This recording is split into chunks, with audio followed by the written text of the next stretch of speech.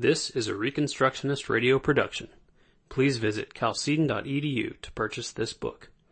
Tithing and Dominion by Edward A. Powell and Rousas John Rushdoony. Copyright 1979. Published by Ross House Books, Incorporated. Chapter 10. Economics and Taxation. There's an apt saying that if 4 Frenchmen are gathered together in one room, they will organize 5 political parties. This can equally be said of economists, with the exception that if 4 economists are gathered together, they will come up with at least a dozen definitions of their profession. Basically, the older definition for economics, as it comes from the Greek, is the one most applicable to this science.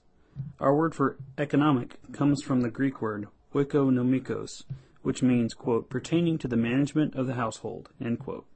In this older sense, economics is the study of the management of a household, estate, business, nation, etc. It is the study of the management of the production, distribution, and consumption of goods. This means that economics begins with the study of ownership. It begins with ownership because whoever manages the production, distribution, and consumption of goods controls these economic activities. Ownership and control are indivisible because the control of economic activities implies ownership. To claim one is to claim the other. No man can claim ownership of an item if he has no control over its use. Neither can a man claim control of an item if it is owned and controlled by another. Economics, then, begins with the study of ownership. It begins with the study of the one who owns and controls these economic activities. Once we know who owns these activities, we can come to know how these activities are to be conducted. Once we know who owns the production, distribution, and consumption of goods, we can gradually learn the rules and regulations by which these activities are managed. But without knowing who owns these activities, we can never obtain an adequate understanding of how they are governed. Therefore, the first principle for the understanding of economic science is to establish ownership. It is solely upon this principle of ownership that we can establish any comprehension of economic law and of its effects. Ownership is the only basis upon which we can build any economic theory and understanding. Economics never studies in isolation individual and personal economic activities and enterprises. It studies all economic activity from the standpoint of an overriding world and life view. It studies all economic activity within the context of ultimate ownership. It sees all of man's economic pursuits in terms of a belief as to the nature and purpose of man, society, and history. This is the case because all men and all their economic activities are directed to one particular end. They are directed toward the purpose of pleasing their God through obedience to His law. All of man's economic pursuits are geared to this one ultimate end, which is to have fellowship and community with the owner of his soul. For this reason, the study of economics can never begin with the study of an individual or personal economic activity, but must begin with the basic world and life view as to the nature and purpose of man, society, and history. It must begin with the basic presupposition as to who is Lord over man and creation and what purpose and goal He has for them in history. This can be understood from God's creation of Adam in the Garden of Eden. Since God created the world by His law and upholds it by the power of His word, Hebrews 1:3, both man and creation are governed and must live by, quote, every word that proceedeth out of the mouth of the Lord, end quote. Deuteronomy 8:3, Matthew 4:4. This means that if man were to have dominion, to rule or reign over himself in creation, then he had to know God's revelation of Himself to man. Thus, Adam's task was to think God's thoughts after him, by obedience to His law, in order for him to rule as king within creation. Moreover, in order for Adam to develop creation's potential, he had to develop his understanding of God's laws of nature. By so doing, he would come to have greater knowledge of God, and thus come to have greater fellowship and community with Him. Every time Adam obtained greater knowledge and understanding of God, he became more of a king in creation. He also became more aware of his creaturehood and dependence upon God, since he had to become more aware that his office of vice-regency was wholly dependent upon God, and upon his knowledge and obedience to his law. For Adam, prior to the fall, God's law was his means for his economic management of creation. All his economic activity stemmed solely from his knowledge of the laws of the triune God.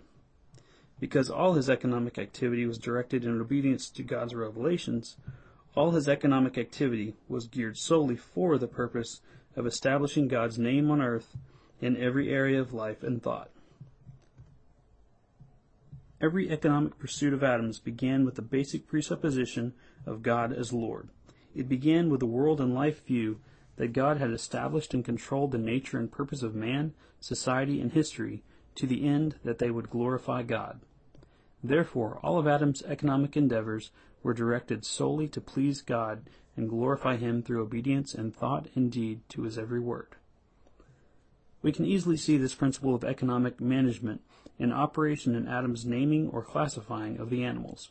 Quote, "And out of the ground the Lord God formed every beast of the field, and every fowl of the air, and brought them unto Adam to see what he would call them. And whatsoever Adam called every living creature, that was the name thereof." End quote. Genesis 2:19. God formed the animals and upheld them by the power of his word. In order then for Adam to classify them properly, he had to understand the law that upheld them and ruled over them. Thinking God's thoughts after him, Adam was able to name the animals correctly. He was able to classify them in accordance to their actual biological characteristics. For this reason, God allowed these names to apply to all these living creatures.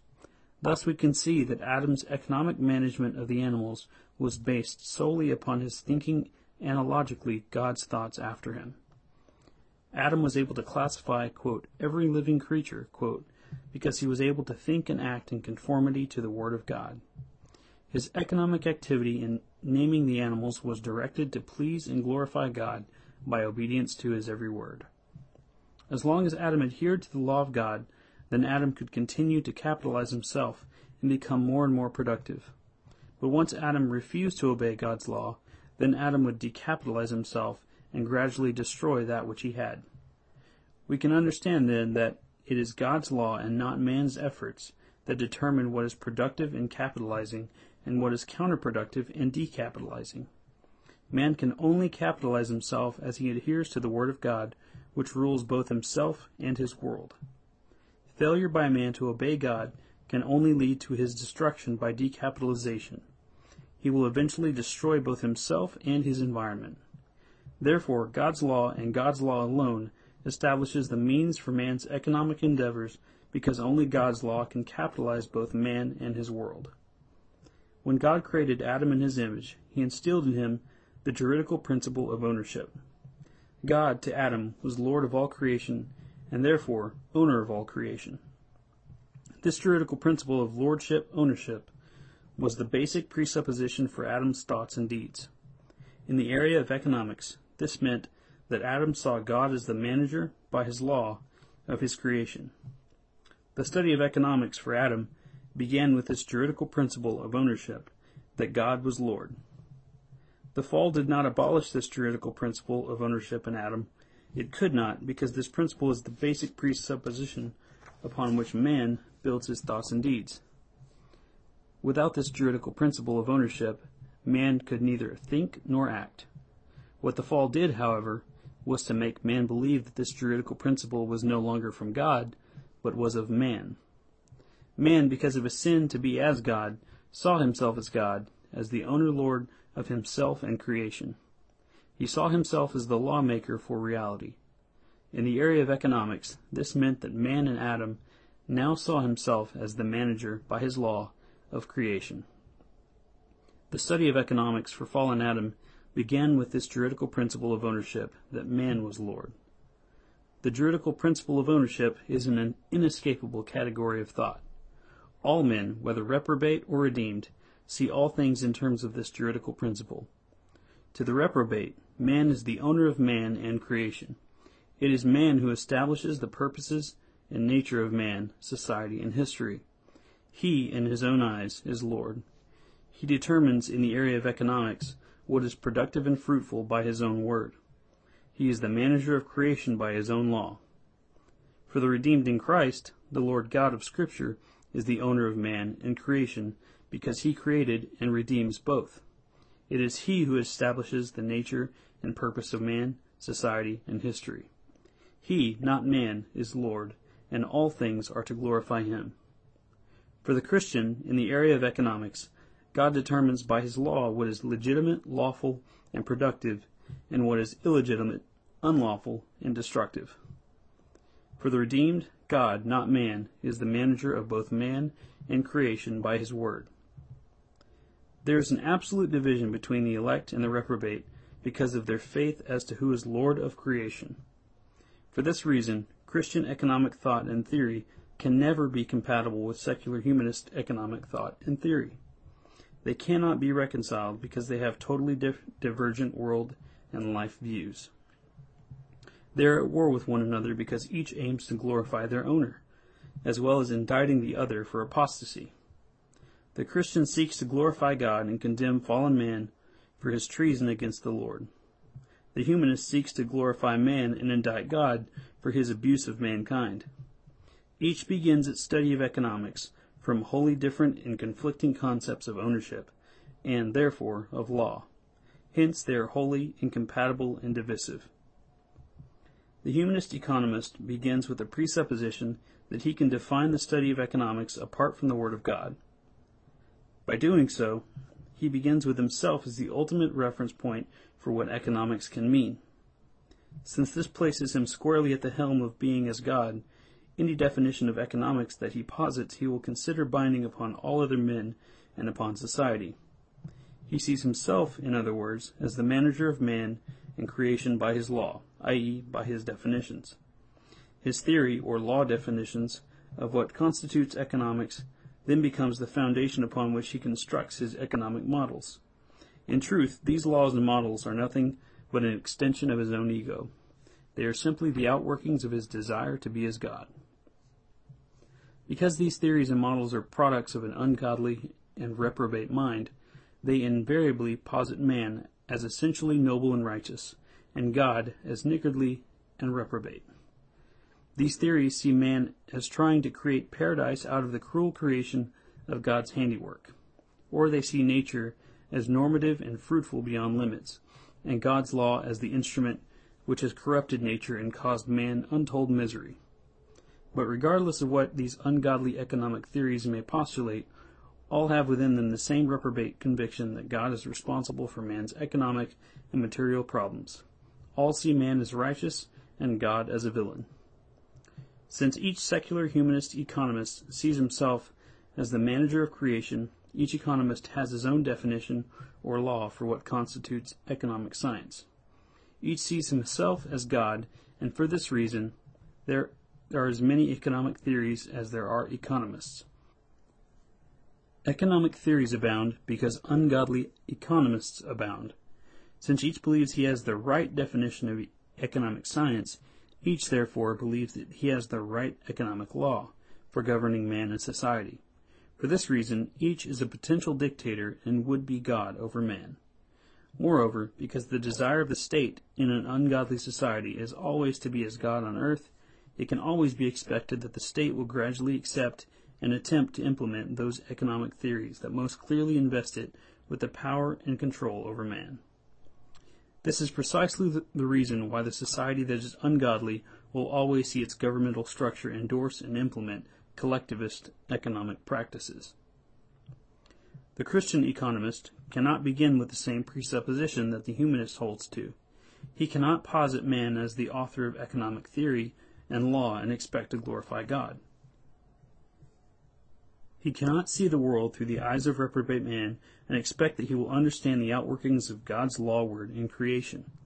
God will not bless those in any area of study who do not analogically think his thoughts after him by thinking in terms of his revealed law. If the Christian economist is to be successful, he must begin with the presupposition that God is Lord and therefore lawmaker for both man and his world. He must begin with the conviction of faith that economics can only be the study of God's management of this world by his law. He must begin his development of economic theory from the Word of God, and that God's law is man's means for understanding how goods are to be produced, distributed, and consumed. He must begin with the absolute conviction of faith that because God's law rules all of creation, only God's law can be productive and fruitful for man and his environment. He must begin with the conviction of faith that God owns creation and that he and his revelation of law to man are the starting point for all economic inquiry and study. Whether humanist or Christian, the study of economics begins with a basic presupposition of ownership-lordship. Once we know who owns creation, then we can come to know how, by what law, the owner manages man and his world. Since this juridical principle of ownership is basic to all economic study, we can understand that all systems of economic thought and theory rest upon a theological foundation. All economic study stems from a theological belief as to who is God. This means that economics and theology are indivisible. The study of one entails the study of the other. Therefore, we can understand that economics is the study of the application of religious principle or law to the production, distribution, and consumption of goods. For this reason, no man can plead ignorance when confronted with economic issues and problems. He cannot, because the study of economics is essentially religious in nature, and every man is, by his creation in the image of God, a religious creature. He is either governed by the desire to be as God, or he is governed by the desire to be a creature in Christ. Since man is religious, he knows, in principle, the issue that stands behind every economic discussion. That issue is one of lordship. Who is Lord, man or Christ? Whose law rules man and creation, man's or Christ's? For the Christian to claim ignorance in regard to economic issues is for him to claim ignorance of God, which means that he is devoid of faith and grace. Every reprobate wants to be as God, and, therefore, no two humanists can ever agree in principle on economic theory. Every ungodly man will want his particular economic theory to rule society because each will want to play God. But this should not be the situation with any discussion of basic Christian economic theory. All Christians have one God, one Lord, in his one law or word. Christians are in agreement in principle on economic thought and theory when they begin their discussion from the revelation of the triune God. They and they alone are in possession of objective truth because they are in possession of God's revelation of law. Because they do possess objective truth, they are the only ones who can consistently and progressively capitalize man and his world. They can do so because they have the desire by grace to conform themselves to God's word that rules and upholds all of creation. Only they, over time, have the power to consistently adhere to God's word that makes economic progress possible. God, not man, is the author of the law that created man in his world. It is his word that upholds both, Hebrews 1:3. Because he is Lord, only his law can bless man. If man diligently hearkens unto the voice of God, to observe and do all his commandments, then his blessings will come upon man, and overtake him. But if man refuses to hearken unto the voice of God, then God will curse man, and destruction will overtake him. Deuteronomy 28. God, in other words, will capitalize man or decapitalize him in every area of life and thought in proportion to his obedience or disobedience to the word of God. Nowhere are these effects more evident than in the area of taxation. Since taxation and the claim of sovereignty are indivisible, taxation that is not in conformity to the word of God will cause God to curse man and decapitalize him. God will curse man because man is attempting to claim sovereignty over God's creation through humanistic taxation.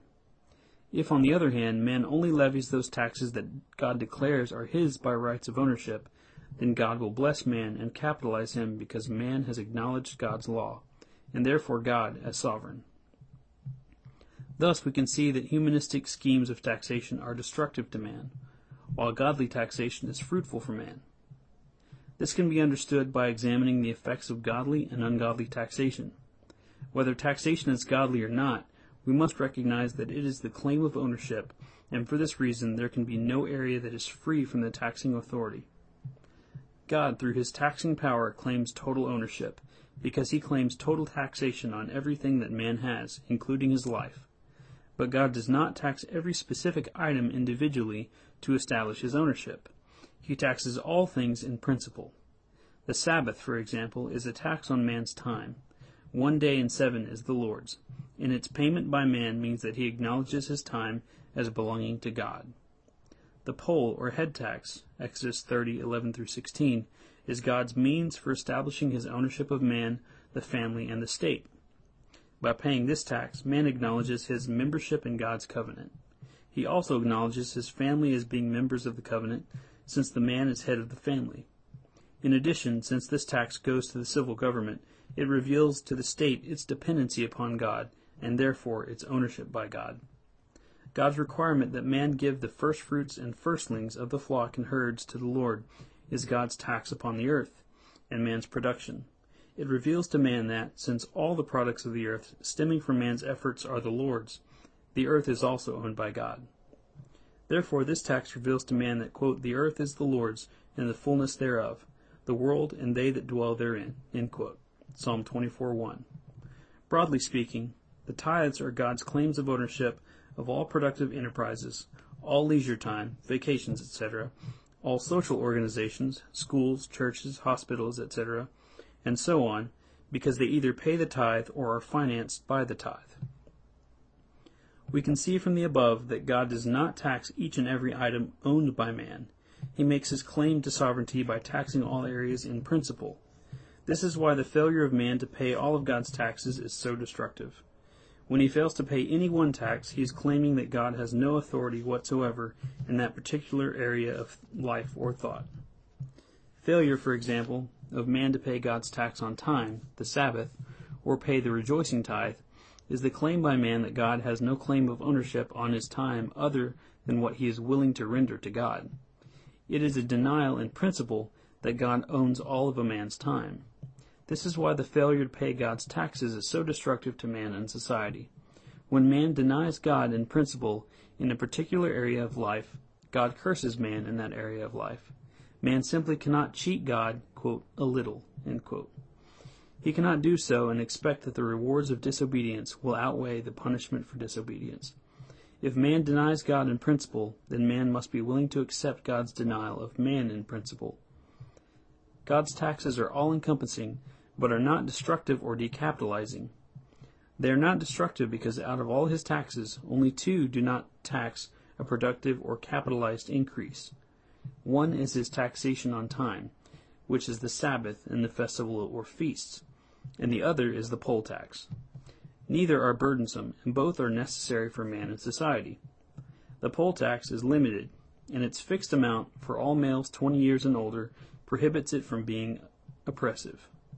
It is a necessary tax because it goes to the civil government for the primary purpose of enforcing those provisions of God's law that God has assigned to it.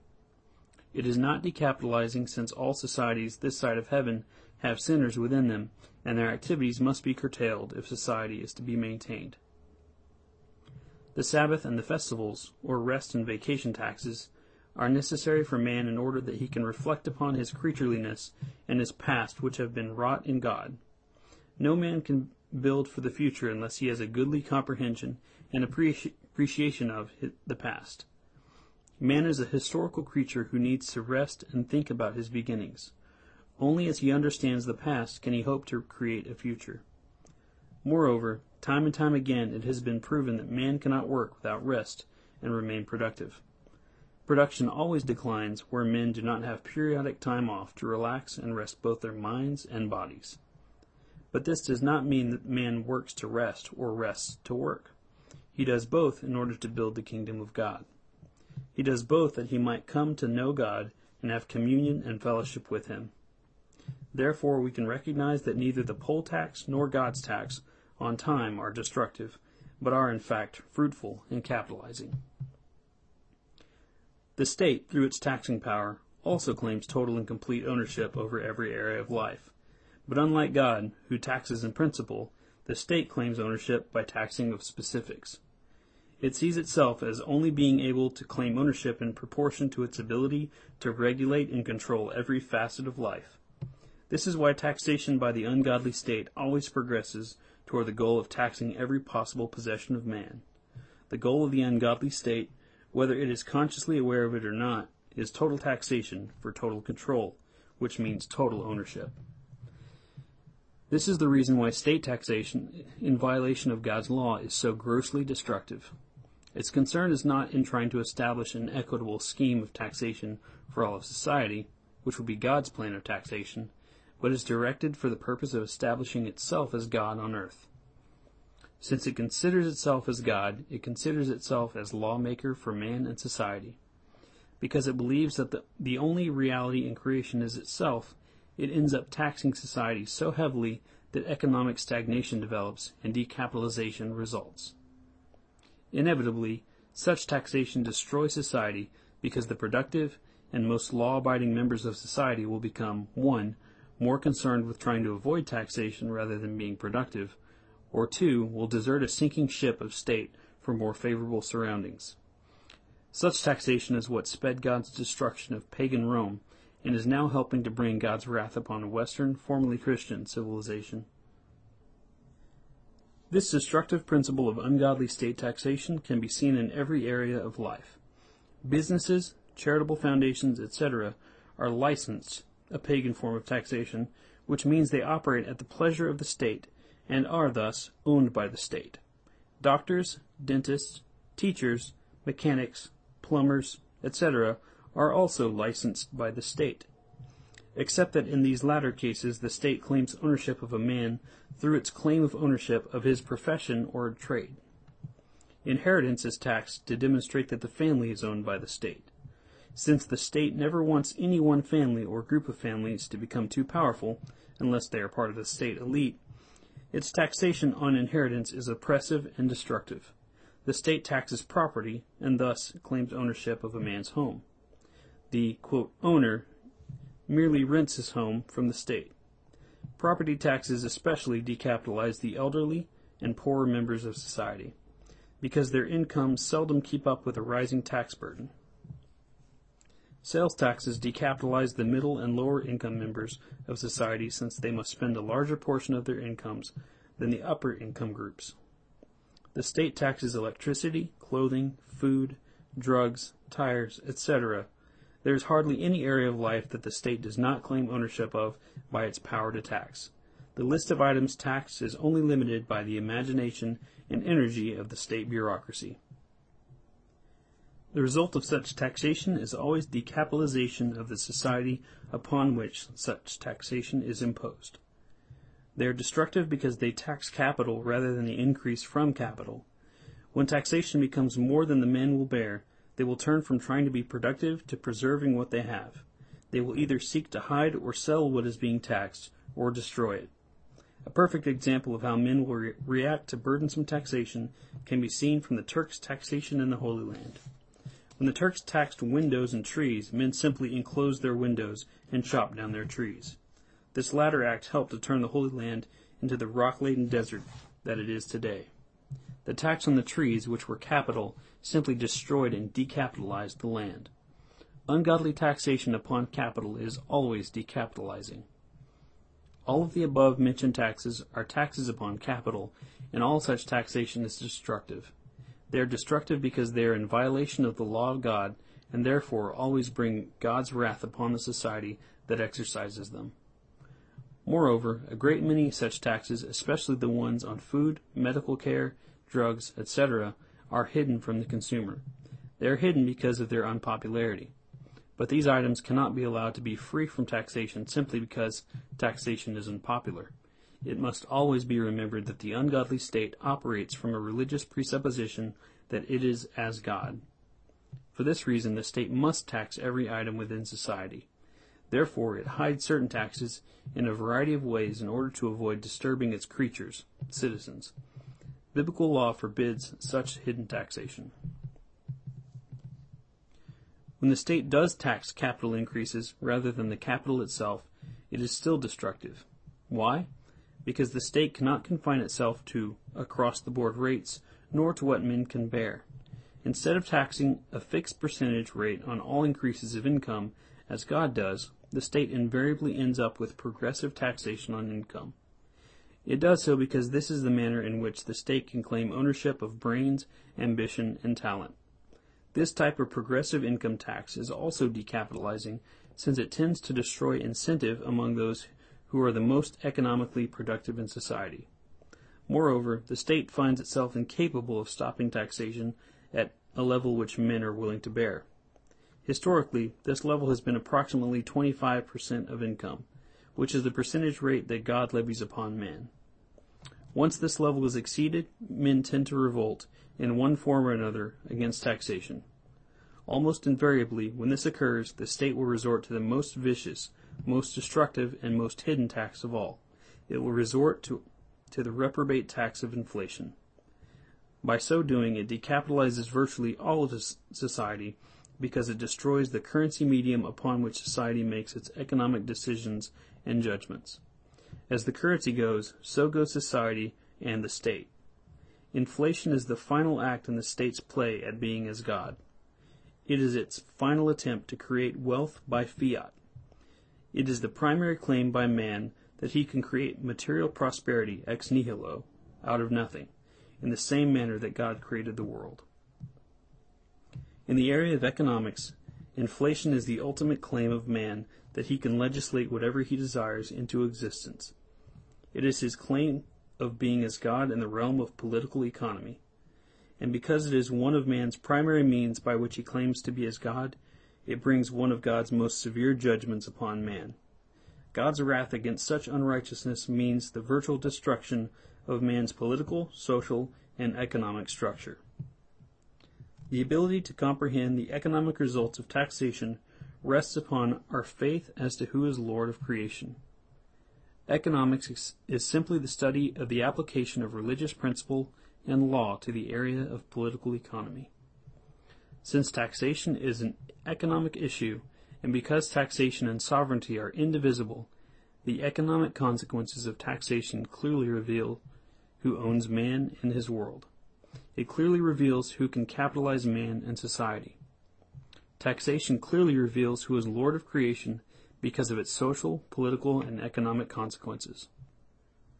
The power to tax is the power to destroy, or it is the power to create. It is the power to destroy man and his society, or it is the power to create the kingdom of God on earth. Since taxation is unavoidable, the economic consequences of taxation are unavoidable. Our faith will determine whose tax we are willing to pay, and hence what blessings or cursings we will receive.